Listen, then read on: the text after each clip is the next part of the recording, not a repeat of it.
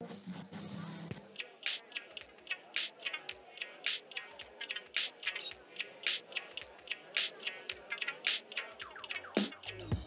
there, I'm Christopher Stonewald, and welcome to Life as a show intently focused on helping people find their professional pathway by exploring and unearthing the details of jobs from around the world. Before we get into today's episode, I just want to throw this out there. I have a channel over on YouTube, Life as a ... which basically hosts highlights from these audio conversations that I have with these great guests. They typically run 10 to 15 minutes, and they're there to kind of present a different vantage point. For people that aren't into audio, aren't into podcasts, but are still looking for career advice, ideas, help, all that great stuff, send them over to YouTube. Like I said, Life as a ... And if you do get over there, I would love that like or subscribe. It's the best way to let that algorithm know that the content is worth sharing and should be out there. So anyway, I do thank you for letting me plug this a little bit, but I think it's about time to get into today's episode. When considering what goes into successful careers and businesses, you'd be hard-pressed to convince me, or more importantly others, that it doesn't start or stop without examining the role of one's personal reputation. You see, who you are, or at least perceived to be, is what ultimately fuels things like promotions, new sales, new business, and new opportunities. And without that strong personal brand, which is what the cool kids are calling it these days, good luck.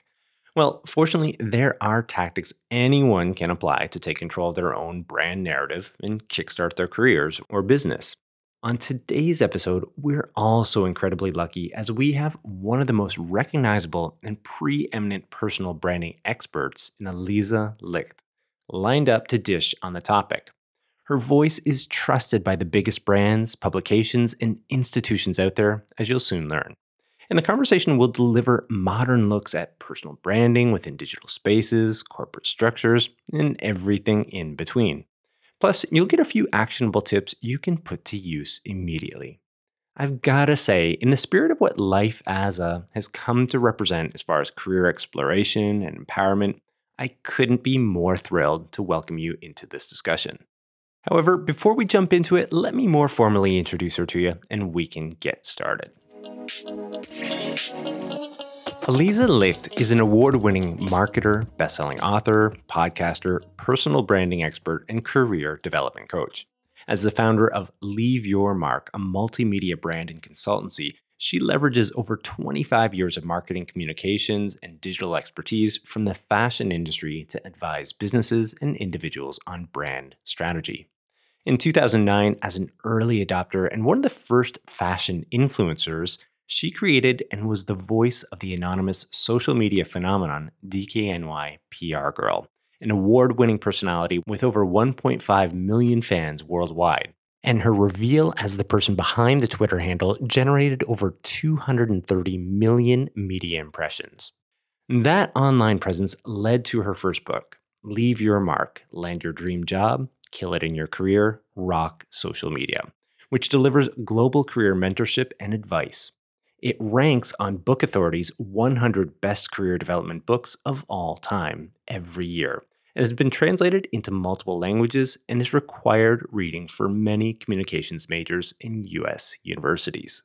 In 2019, Leave Your Mark's success inspired the launch of her podcast by the same name, which has garnered over 1.2 million downloads to date. And she is proud to be recognized as one of America's top mentors by the New York Times and Business Insider's top 20 most innovative career coaches. Her second book, On Brand, Shape Your Narrative, Share Your Vision, Shift Their Perception, is a comprehensive guide to personal branding. As a keynote speaker, Aliza's talk on establishing your personal brand at work to drive success and corresponding workshops leave audiences focused on professionally leveling up and understanding how they're being perceived. Aliza is regularly featured in the media as an on-air talent and subject matter expert. Her appearances include Good Morning America, The Today Show, E!, Bloomberg, Cheddar, Good Day New York, and more. She's also contributed to articles in the Harvard Business Review, The Wall Street Journal, Time, Fast Company, Forbes, and countless other media outlets. So with all of this noted, here is my conversation with Aliza Licht. Yeah, so welcome to the program. How are you doing today, Aliza? I'm doing great, Christopher. Thanks so much for having me on. I'm excited to be here. Yeah, likewise. It was a pure pleasure getting into the research and your background and what you're all about. And there's certainly a treasure trove of information online, obviously about personal branding. And like I said, really keen to get into it all today with you. Let's do it. Yeah, I do have the first segment lined up. It's something called Coloring Wikipedia. And as my listeners know, it's just a segment where I read off a definition related to what the guest is all about. Surprise, surprise, I did go here with personal branding. So let me just read that off. This is a definition coming from Wikipedia, and then after, you can give your comments. Does that sound okay? Yeah, great. All right, so here we go. Personal branding. Personal branding is the conscious and intentional effort to create and influence public perception of an individual by positioning them as an authority in their industry, elevating their credibility, and differentiating themselves from the competition to ultimately advance their career, widen their circle of influence, and have a larger impact. Bit of a mouthful, but all the same. Mouthful, all accurate. I wouldn't argue. I would add one thing. Okay. To me, the definition of having a personal brand and shaping your narrative strategically and being able to communicate it to your network is that people talk about you when you're not in the room and think about you for opportunities that other people haven't heard of yet. I like that. And it's a fine distinction, but a really critical one to really wrap your mind around. It can really change the way that you approach things by incorporating that sort of nuanced look at it. Most definitely. Was there anything there that you de-emphasize, perhaps? I'll say that, at the end of the day, a lot of people wait for people to recognize their value, right? People wait for their boss to want to promote them. People wait for an opportunity. And the truth is that so much of that is dependent on how we actually steer that ship. So that's why if you've done that work, which is what I help you do in my book on brand, if you've done that work, then you are giving people the tools to be able to essentially be your publicist. I love that. One other quick question in regards to this definition. Would you say that it's changed a lot over time? Like we're probably going to get into this later, but digitization of branding itself and putting ourselves out there versus, back in the old days where it was a lot of traditional networking, in-person events and whatnot. So it's a great question, Christopher. And actually, when I wrote On Brand, I made a conscious effort to spend half the time really emphasizing on the digital aspects of personal branding and the other half really focused on the in real life aspects, because you can have an incredibly strong personal brand and not be online at all, right? It's not about being an influencer or a celebrity. It's really about being able to answer the question yourself, like, what do you want to be known for? And then how do you make sure other people know that about you? And that can be in any single medium. It's certainly been amplified with the age of digital and us being able to sort of have these tools to do that for ourselves. But at the same time, it's a blessing and a curse in some ways. Absolutely. All right. Well, this might be an opportune time as well to hear a little bit more about you and your background. Certainly, I read off your bio off the top to give listeners a good idea. I mean, you sound like a busy individual. Obviously you have your multimedia branding consultancy, your podcast, you're a career coach, a speaker, a couple of books, best-selling books, I might add. How would you bring it all together to introduce yourself to listeners? Thanks for that. I would say at the heart of it all, I'm a storyteller, whether I'm telling somebody else's story or my own. My background is in fashion. Prior to my background in fashion, I studied neurobiology and physiology in college. I was pre-med. Wow. So, it's shocking but true. And I did all the things. I took the MCATs. I did plastic surgery internships. I wanted to be a plastic surgeon. And then in the 11th hour in college, decided that I wanted to work in fashion at a fashion magazine. Wow. So my career is really The Devil Wears Prada. Like literally, that's how I started my career in magazines. And my first book, Leave Your Mark, I like to think of as The Devil Wears Prada meets career advice. So fashion luxury in the 90s at, Harper's Bazaar magazine and later Marie Claire, and then moving over to corporate communications at Donna Karan in the late 90s. And really just getting my feet wet in this idea of how do you create brand awareness? And so my career, my entire career has been about creating brand awareness and especially working in heritage brands, right? Like, how do you keep on making something that's been around relevant? And I guess you know my story later on in my career of creating DKNY PR Girl, which for those listening who don't know what this is, DKNY PR Girl was really a social media personality that I created in 2009 when I was the SVP of Global Communications at Donna Karan. It was inspired by Gossip Girl and it was anonymous. So no one really knew that it was me. And that really was one of the first examples of fashion influencer, even though we didn't know that word at the time. And again, storytelling through Twitter and creating, really putting the brands through the lens of a PR girl living in New York City, very fly on the wall, giving behind the scenes scoop into areas that the public was never invited into, like what goes on in award season behind the scenes, like how do celebrities choose their dresses? What happens at a fashion show? How does a fashion show, who decides who sits in the front row? So all those little very juicy tidbits were very much part of my narrative. But again, it's just all figuring out how to tell the same story in new and interesting ways because repetition is reputation. I'd like to rewind just a second here. I have this segment, a pathways one. I think you sort of just spelled it out to a degree, but what was this shift there between like maybe going towards med school? I'm guessing that fashion was always a passion for you, but all the same, what was the ultimate pull that made you to, choose that fork in the road at that point? Yeah, that's a great question. So I grew up in the 80s. I grew up with my room wallpapered in fashion magazines. Okay. But I didn't know that was a job. No one told me that you could go work at a magazine. I mean, obviously you can, but like in my mind, I had no idea. Even though, the masthead in the beginning of a magazine tells you what every person does, like didn't register. So, I was good in science and I loved aesthetic. And I was like, oh, I can combine, my love for aesthetic with science and become a plastic surgeon. So, guidance counselors back then, there were no creative jobs. Like you were a doctor, teacher, lawyer. Exactly. So that's what I went to college to do. And I bought this, I have it here somewhere, this coffee table book. It was called Model's Manual by Arthur Elgort. Well, two crazy things that happened. So one, the back of my door was Vogue magazine's Anna Wintour's first magazine cover by a stylist, Carlene Surf de Dudzio. So keep that data point. Then the book I bought to have in high school to be like, cool, I'm in the fashion industry in my mind, was Arthur Elgort's Model's Manual, which I took to college. I was doing a summer internship at a hospital and I was like, this is not going to be my life. This is just not going to be my life. I am miserable going to a hospital every day. I just don't want to be here.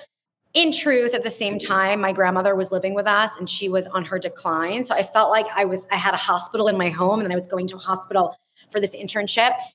And I feel like, and I think, life as a career, life exploration is your podcast. Like, I think when you get that pit in your stomach, when you're like, this feels wrong. Like, I don't feel good about this. So I told my parents that I didn't want to be a doctor. And then I ended up applying for internships at Harper's Bazaar and hoping that I would get my foot in the door. And actually, my cover letter said, I've spent my entire life loving fashion, reading your magazine. My room is wallpapered in it, but I went down this other path and I hope you will help me correct it. So I was super transparent on the fact that I have no experience. I offer nothing other than love of fashion. And, the right person read that letter and gave me a chance. But later, when I went to Marie Claire for my real job in accessories editorial, Carlene Surf de Dudzil ended up being my boss, the fashion director of that magazine. Yeah. So that was 8th grade to 22 years old. Wow. Full circle. Wow. There you go. Yes. There you go. A couple of things that strike me there. I mean, on this program, as you know, life as I'm constantly speaking with professionals, and more times than not, the career pathways are similar to that. They're completely non-linear. People exploring, going on down this path, finding out a little bit more about themselves, what they truly want. Sometimes they go down these pathways not for themselves, but for others, or, there's a myriad of reasons why these things unfold the way they do. But ultimately, they sort of figure out, nah, this is not for me, but this is who I'd like to become. And they shift out of it. And sounds like that's kind of how things went for you. Yeah, totally. Yeah. And then later, just a funny other thing that was full circle, later in my career, when I'm already an executive, I was hiring a photographer for a shoot. And I was interviewing this amazing fashion photographer named Sophie Elgort. And I realized Sophie Elgort's dad is Arthur Elgort, who was the model's annual book from high school. Wow. Kind of blows your mind, doesn't it? Yeah, it is kind of crazy. Yeah. Yeah. Okay. Well, I appreciate you sharing that. I think it's, quite inspirational for listeners. And also too, I think it allows people to understand that some of these choices that they make aren't permanent. You can double back, you can go. Sure. Yeah. I think there's power to that. For sure. Absolutely. All right. Well, I've got another segment here, a Q&A discovery. And I see on your LinkedIn banner a quote, and I think it's a nice one to launch in this conversation on the personal branding side. And it reads as, having a personal brand is no longer a choice. It's a requirement. And maybe we could launch into a discussion on personal branding based off of that. Yeah. The world has changed. And I would say one of the biggest changes, and actually to even tag on to the question you asked earlier, like Harvard Business Review's May issue was all personal branding. Like literally, this is the world we live in now. And it's uncomfortable for people to come to terms with the fact that they can't just have skills and they can't just have the job. They have to have the whole package. And the reason why it's not a choice and it's a requirement, I believe, is because we live in a world that is so incredibly noisy. We live in a world that is so competitive. We live in a world where layoffs happen all the time. We live in a world where most people either work hybrid or remote.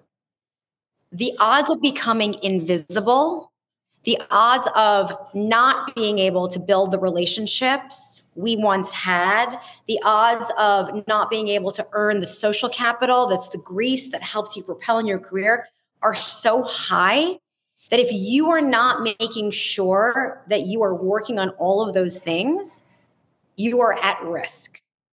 And I think it applies to any industry, any age, any function, because people are consuming you regardless. You don't have to sit there and declare like, I'm going to go make a personal brand now. It's like people already have an opinion about your personal brand, right? And I think, Christopher, the easiest way for people that are like, I don't get it, or it's cringy, I get that a lot. If you think about when you open a Google Doc, okay, and you're about to start typing, what's the font that you choose? I don't know. I'm probably just going to go with something simple and basic, Arial or even. Right. You just always do Arial. Probably. I might switch over to something else, Century Gothic or something along those lines if I feel a little bit, I don't know. Okay. But you look at it and you have there's a feeling, there's an intuitive feeling toward, you look at a font and you're like, yeah, I want to write in that font today, or I'm not going to switch over to Century Gothic. So when something is on brand for you, you feel it deep inside. It's like how you react to something, right? Conversely, when you see something that's off brand, like maybe Comic Sans, for example, right. Yeah. You might be like, oh, I would never write a document in Comic Sans. So this idea of what is on brand, it's not just what you say. It's not just what you don't say. It's not just what you do. Mm-hmm. It's also what you choose to align with, your energy, your mannerisms, your attitude. And all of that is up for judgment and consumption within 7 seconds of meeting you. That's how quickly someone makes an impression. Yeah. So to me, that says there's no choice in this scenario. You either are a proactive participant in your career and your personal brand, or you're just going to let stuff happen to you. And the problem is when you don't do the work to shape your narrative, people will make up their own version of your story. Yeah, there it is. This to me would ring true, like it's almost amplified in the day and age, again, getting back to this digital world that we live in. I mean, there's just so much out there already, whether it's an article that's been printed about you or, this or that. If you don't have, your narrative on a platform like LinkedIn or elsewhere, I mean, it's going to create some friction potentially there if, things aren't aligning and if you're just sort of letting that narrative run its course without any guidance. Yes. I mean, I think that there's so many pressures, right? Yeah. So it's like, why not work on the thing that you can control? Yeah. Yeah, exactly. And also, quite frankly, like as people mature and become more senior in their roles, a lot of people get very comfortable that they can do their job with their eyes closed. They're good. But that's exactly when you need to start thinking about how you're innovating in what you're doing, because people become expensive. So if you're not working on your personal brand so people understand your value, you're a real easy person to cut. Or if you're a remote worker and you always have your camera off and you're never contributing ideas, you're a really easy person to cut when they have layoffs, right? So all of these things matter. I like that. I think it's great insights. In terms of like some of the mistakes that people make when they're attempting this, for example, they understand what you were just explaining there. Yes, I need to start doing this. But what would be some of the mistakes that people might make or a pitfall potentially to avoid? I spend a lot of time helping people get comfortable with the idea of sharing their wins in a way that signals to their network that they are moving up, they are accomplishing, while at the same time not alienating. And I think that's a really important distinction, because no one wants to like see someone just talk about themselves all day and how amazing they are. That is not the goal here. The goal is to really be strategic in the way you're communicating, or be able to convey like what you're trying to do, right? Like, how can people help you if they have no idea what you're trying to do? So at the end of the day, it's really communication. Yeah, absolutely. It's interesting.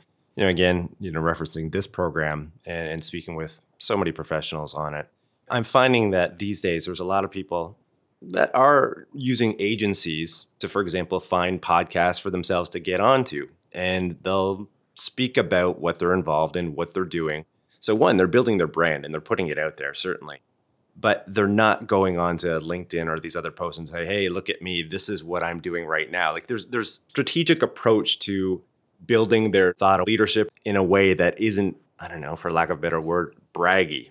Like they're having these natural conversations with somebody like myself or someone, a program that fits their background. And it allows them to speak on matters that they're, one, confident in, and then two, that shows, again, their thought leadership, I suppose. Is that kind of what you're hinting at a little bit here as an example? I think that you raised a really great point, which is that the point of this is not to just talk about you. The point is my entire content strategy is usually in service of those who are watching or reading. So if I can share a learning or a tactic or something related to personal branding or marketing or social media, whatever it is, topic du jour, then I'm putting it out there. I'm a voice. I'm putting it out there, but I'm hoping that someone else benefits from it. And by doing so, the more you do that, rinse, repeat, the more you become known for a certain topic. So my first book, Leave Your Mark, was a career advice book. And I became known as a mentor. And still to this day, you can DM me a career question and I will answer it, because I put myself out there as someone who really cares about people being able to progress in their careers. And I wrote that book because I can't have coffee with every single person that asked me for coffee back in the day. So the book has a coffee cup on the cover with red lips, which is my signature. But it is about being of service. So in On Brand, I made it like a workbook style where there are these mental gymnastics exercises so that I actually help you think through like, okay, well, what would a content strategy be for me on LinkedIn versus on Instagram versus on TikTok versus in my office? I have a chapter that says, don't bring your whole self to work because your whole self is not appropriate for work. What parts of yourself can you bring that are going to be in service of your North Star goal of what you're trying to accomplish? So it's setting up those brand guardrails and understanding where you begin and where you end and what those content pillars are, and really sticking to them. I have a really clear sense of my guardrails. And when I'm about to post something on social media, I always ask myself, why am I posting this? What is my intention? I believe really strongly that the screenshot is more powerful than the delete button and that the internet is written in a Sharpie. So when you know your guardrails and you have this gut check of like, why am I posting this? What reaction do I hope to elicit?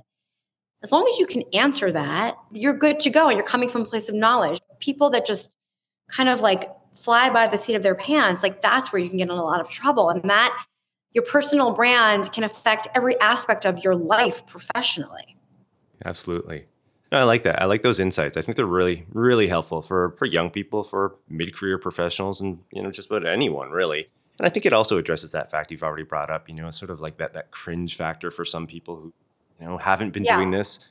But when you're presenting it that way, when you're genuinely creating content or you're putting things out to help people, that's shifting it in a whole different direction that I think allows people to wrap their minds around it in a different way. It gets them off that track of posting every single accomplishment and like, hey, look at me. It's not about that. Not at all. Right. So no, I like that. No. I think it sort of demystifies, this personal branding for people who don't have an awareness of it.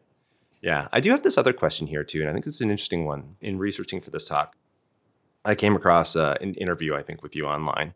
And you were speaking about branding within big established companies. Because I think some people might just assume that, personal branding is for an influencer or, maybe a big time entrepreneur or somebody who's self-employed. But you can be doing this whilst working for a big company. Maybe you could share a little bit of insight there. First of all, you did the best preparation for this interview ever. Thank you. Thank you for bringing that up. So one of my keynotes is how to establish a personal brand at work within a corporate structure. And the reason why this is probably more important than even doing it as an entrepreneur is because you are somewhere in a food chain. You are somewhere in a hierarchy. Your success depends on the person above you recognizing that you are great at what you do and you deserve to move up. So companies bring me in a lot of times before the year-end review process that they're starting with the teams to get people to start to be self-reflective on how they showed up this year. And one of the most important ways you can build a personal brand at work within a corporate structure is to proactively focus on earning social capital. And what that means is making sure that you are reliable, you do good work, people understand what you're great at, what your superpowers are, they can count on you to deliver on time. And you're also willing to raise your hand and say to a colleague, hey, I'm not that busy right now. Do you need help on that project? If someone works in a corporation where there's like internal mobility opportunities, the number one way to really raise the optics around what you do is to raise your hand and pitch in on another team or another project where there's cross-pollination and start building a reputation for yourself. Because a lot of promotions are by committee in a lot of companies. It's not just your boss that needs to say, oh yeah, he's great. It might be a team of people that have to be like, yes, I worked with Christopher on this project, or someone else like, oh yeah, actually Christopher was really great to work with on this project. So it needs to be that, like, in a way, it's like your own mini political campaign to make sure people around you like you and they want to work with you and they want to pull you into projects. And there's so many more tactics in On Brand, but that one really sticks out to me. And I did write for Harvard Business Review the importance of earning social capital, especially as a remote or hybrid employee. So that's a great little like tactical piece on things you can do to make sure that you are. Another really easy tactic, keep your camera on. Keep your camera on. Have eye contact, be engaged, come to a meeting with ideas. Be prepared. Like, these are just easy things. It sounds like 101, like, of course, but you know how many people don't do that? Right. Exactly. Yeah. Like, it's actually easy to be a star because so many people are so mediocre. It's truth. It's interesting. You think it would be obvious. Yeah, you think those things would be obvious, but I don't know. Day and age we're living in, maybe. Some people aren't exactly. Well, I think it's not that people maybe don't know, it's that they don't deem it important.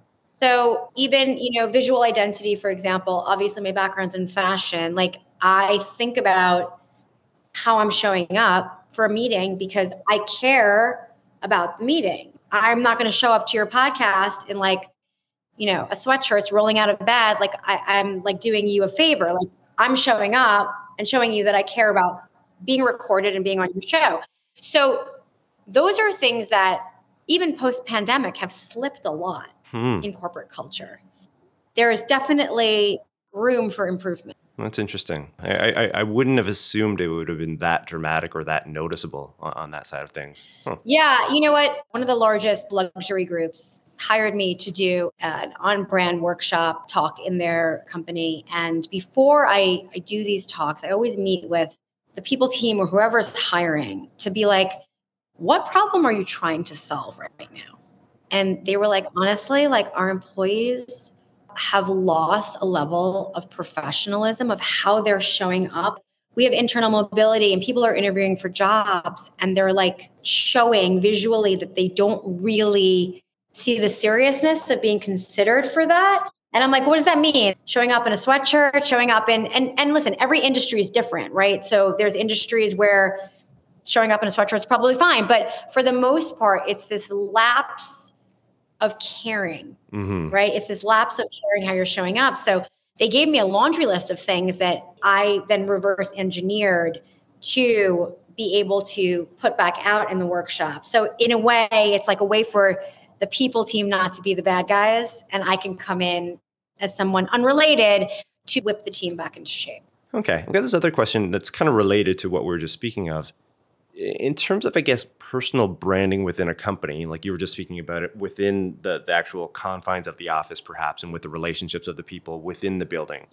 But people might be curious about the possibilities of branding yourself. Say you're working for a company like Nike or, this big corporate structure outside of the building, say on Instagram, say on LinkedIn, the possibilities there as well. What would you say to that? So it is mutually beneficial. You have to first and foremost know your company's social media policy. You have to know your company's media policy. That is a must. I wrote in On Brand and also in my first book, Leave Your Mark, don't suffer from last name syndrome. And last name syndrome is when you work for a credible company, like you work for Nike or I worked for DKNY back in the day, and you associate your entire identity with that company. To the point that it's great. There's lots of perks, right? You're leveraging the credibility of where you work. Lots of great things can come from that. But there's also what happens when you don't work there anymore? So the reason why I wrote On Brand is because I want people to think about building equity in their name as the priority. You can absolutely be proud of where you work, on social media, sharing your expertise, things like that. You're not sharing something that's proprietary. You're not sharing something that you shouldn't be. But at the same time, someone with a strong personal brand online, like let's say Christopher from Nike is like a genius marketer online on LinkedIn and shares all marketing, learnings from his career. Well, that helps Nike say, hey, we've got this great person who's like followed by everyone for his insights. So brands don't need to be afraid of that. That when brands start to get threatened, you have to really think to yourself, am I being squashed as an individual? Because you know what? My name's not on the door. Your name's not on the door of Nike. So we have to think about ourselves and we have to think about what's next. Yeah. And I would assume as well, to be honest, like those companies are going to lose talent that way too. We do live in a world where people have multiple side hustles. So yes, I do think that, the one note job is not a thing in 2024. Yeah, agreed. Got this other question here. Again, in referencing a lot of your past experiences, high level execution, thought leadership, all these wonderful things. That said, we're all human. We all have these moments in our careers and our lives where, things don't go as planned. They don't go perfectly. love to know if you have any recollection of a moment in your own career where, maybe things didn't turn out the way you'd hoped, but all the same, in whatever setback that might have been, it propelled you forward in some manner. Listen, in On Brand, I'm the first case study. I don't want to spoil the story, spoiler alert, but there was something very specific that happened to my very long-standing role. I was there for 17 years. I was highly successful. I built this world-famous social media personality. I got a book deal out of it. And then something very specific happened where all of a sudden it was like very clear I needed to leave the company. So when that happened, if you would have asked me months prior, oh, are you going to stay at Donna Karan forever? I would have been like, yes, I'm going to stay at Donna Karan forever, because it was such an incredible experience and such a family. But after that moment, I was like, wow, like I need to completely change gears. So, when you leave a role after 17 years, like I'll never forget on that first Monday of just like no job and like waking up, you do have a little bit of an identity crisis, because you're like, wait, like what, who am I now? Who am I now? I don't have a corporate title. I'm no longer this famous social media personality. I don't work for LVMH. I don't have a garment allowance. I don't have an expense account, all the things that matter. And you start to sort of like lose yourself a little bit. So in the book, my story is the first case study, and then I bring in a lot of experts in different core competencies throughout the book. But I really share a lot about my own thought process of how I kind of worked through that, because I think we all have these setbacks or these moments of just like, wow, I thought I was like here, but like actually I'm like not. This idea of the setback is also so important for people to be aware of, like when it's creeping up on you. So like maybe signs are on the wall. Maybe I should start, updating my resume. Like that kind of feeling is really important to pay attention to. So listen, I think leaving was scary. I did for a moment doubt myself. And then I had to remind myself that the skills and experience that I've learned over 17 years are mine no matter where I work. And I take that with me anywhere. And that's a really, really important learning. Yeah, I mean, we have setbacks all the time, and I think we're always stronger for them. Yeah, I really like that point, and thanks for sharing that. Sometimes it's not easy, to dive back into some of those recollections. But it's an interesting point, though. Like, your identity isn't the place where you're working for. And I think that's what you're alluding to. Like, that can trip a lot of people up. I mean, 17 years is 17 years. Like, you almost, by default, it becomes you. But in reality, like you just said, outlined, like the skills and abilities, that is you. That's who you are. Yeah. And those are transportable. Like, you go elsewhere, they're going to be useful, wherever you go. But it's so easy to slip into that mindset of like, well, I'm attached to the company itself. And I'll give you one really tactical way that people can do that today, which is every single person listening to this episode should go to LinkedIn and look at their headline. If their headline is title at company X, you are suffering from last name syndrome, because that is not your identity. I am an award-winning marketer, an author, a podcaster, a global mentor. It doesn't matter where I work. It doesn't matter who my clients are. That is how I identify myself. So if you look at your headline, are you building equity in your skills and experiences, or are you building equity in the company that you work at? Yeah, I love that. It's such a fine distinction, but such a critical one to be aware of and to really, position yourself. All right. Well, I do have one more question in this segment here. This one's returning to you, in the personal side of things here. I mean, I can definitely pick up on the passion, that is certainly there in terms of what you're all about and what you're doing. But from your perspective, I mean, how would you assign value to your work? I mean, looking back on it and making sense of it all and what you're part of, what would you say to that? What do you mean assign value? I guess like the value that you're giving to the world, your contributions. For example, like if we're fast forwarding and you're about to hang things up and you're done, you're looking back on your career, and what you've contributed, like more of a philosophical look at where, I'm kind of going big picture on you here, but I think it's an interesting question because it kind of returns to the present real quick for a lot of people too, where they can sort of like see what they've been part of or the past presently what they're doing Yeah. and maybe down the line what they'd still like to do.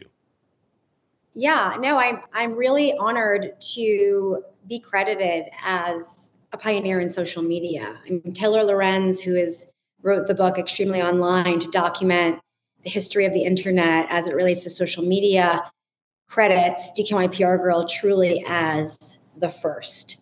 So I think what I have given to this internet culture is the idea of a social media personality that isn't the designer, isn't the owner, is literally made up, because it just wasn't a thing back then. Like, this is 2009. Yeah, right. It really wasn't a thing. So I've done that. And I think I have helped a lot of people navigate their careers through my book, Leave Your Mark, my podcast, Leave Your Mark, and now with On Brand, helping people really start to see themselves in a different way. Yeah. It's got to be fulfilling. I mean, it's that unto itself has to be fulfilling, because that's changing people's lives and trajectories in so many different ways, and it's empowering too, right? So yeah, and I think we all have a responsibility to share what we've learned with each other and to not gatekeep stuff. I've got this last segment here, a crystal ball segment. As the name implies, we're looking towards the future, trends, predictions, so on and so forth. And we've chatted a lot about the digital world, the digital realm, and social media, a big tool for personal branding. And, as you know, better than most perhaps, these platforms, they come, they go. And even the platforms that are still here are changing and shifting. Like, the rules of engagement are constantly, altering themselves. So in terms of best practices and all these things, constantly in a state of flux, what would be some fundamentals, in terms of people engaging with these tools to build a personal brand that they can kind of carry over, that almost like golden rules, if you will? One, I go into this in extraordinary depth in On Brand. The rule of thumb is don't put your eggs in one basket. These are audiences that you're renting. You do not own them. If Instagram disappeared tomorrow, is your business gone? Is your brand gone? So really thinking about that, making sure that you have a solid foundation. And if you wouldn't feel comfortable seeing what you post as a full page ad in the New York Times, don't post it. There you go. Some sound advice right there. Well, I've got to say, this might be a nice point to wrap things up here, Lisa, but it's been a true pleasure. I've really enjoyed all of your insights. I know listeners are really, really going to enjoy this. So thanks again for joining the program. Christopher, this was such a great conversation. You asked fantastic questions. So thank you so much for having me on. Now, for those interested in learning more about Aliza and her work, you can do so via her personal website. You can also find her on platforms like LinkedIn, Instagram, TikTok, X, or Twitter, and even Threads. And all of these links will be in the show notes. And hey, if you like today's show, please be sure to tell a friend and share. To show further support, you can always rate, review, and subscribe wherever you access your podcasts. And as I mentioned off the top, head on over to YouTube. I do have that channel over there, lifeasa.diet, where you can check out highlights of these audio recordings. And if you do go over there, I would love that like or subscribe. And finally, don't forget to join us on the next episode of Life As A, where we'll continue to explore and unearth the details of professions and the people behind them. I'm your host, Christopher Schoenwald. Until next time, stay curious about life and living.